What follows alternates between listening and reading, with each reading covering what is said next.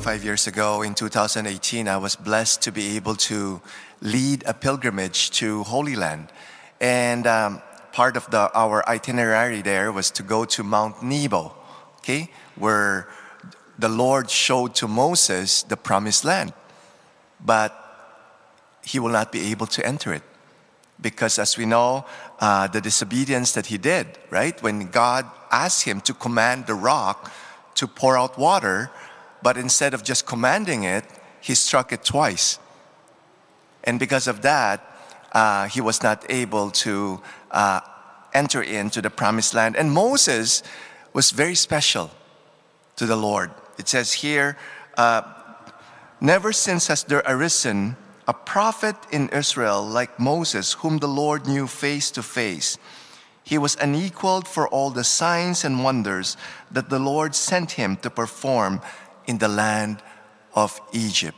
Even though Moses was very special to the Lord, he is not irreplaceable. As we know, Joshua followed Moses, right? Moses was not irreplaceable. Not because Moses is going to die at 120 years old, the Israelites won't be able to enter the promised land. The Lord appointed a successor in Joshua to continue the mission, okay, for the Israelites to be able to enter the promised land. And it says here, Joshua, son of Nun, was full of the spirit of wisdom because Moses had laid his hands on him.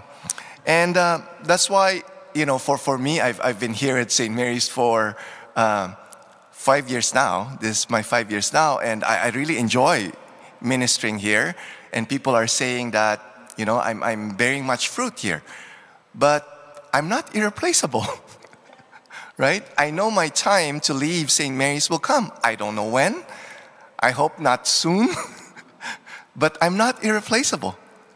Another priest will come, right? Another priest who has different gift sets, who will contribute differently to St. Mary's in order for St. Mary's to move forward, right? And that's why we all have our part to play. God has given us different gifts, and we all have to use it. You know, in 1 Corinthians chapter 3, verse 5, okay? It says there, what then is Apollos? What is Paul?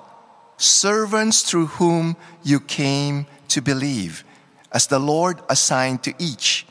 I planted, Apollos watered, but God gave the growth. So neither the one who plants nor the one who waters is anything, but only God who gives the growth. Okay? That's why all of us, we have to do our part. And we can't give to ourselves the credit, right? We use our gifts and we see how the Lord will move with power, and all credits and all glory must be given to the Lord.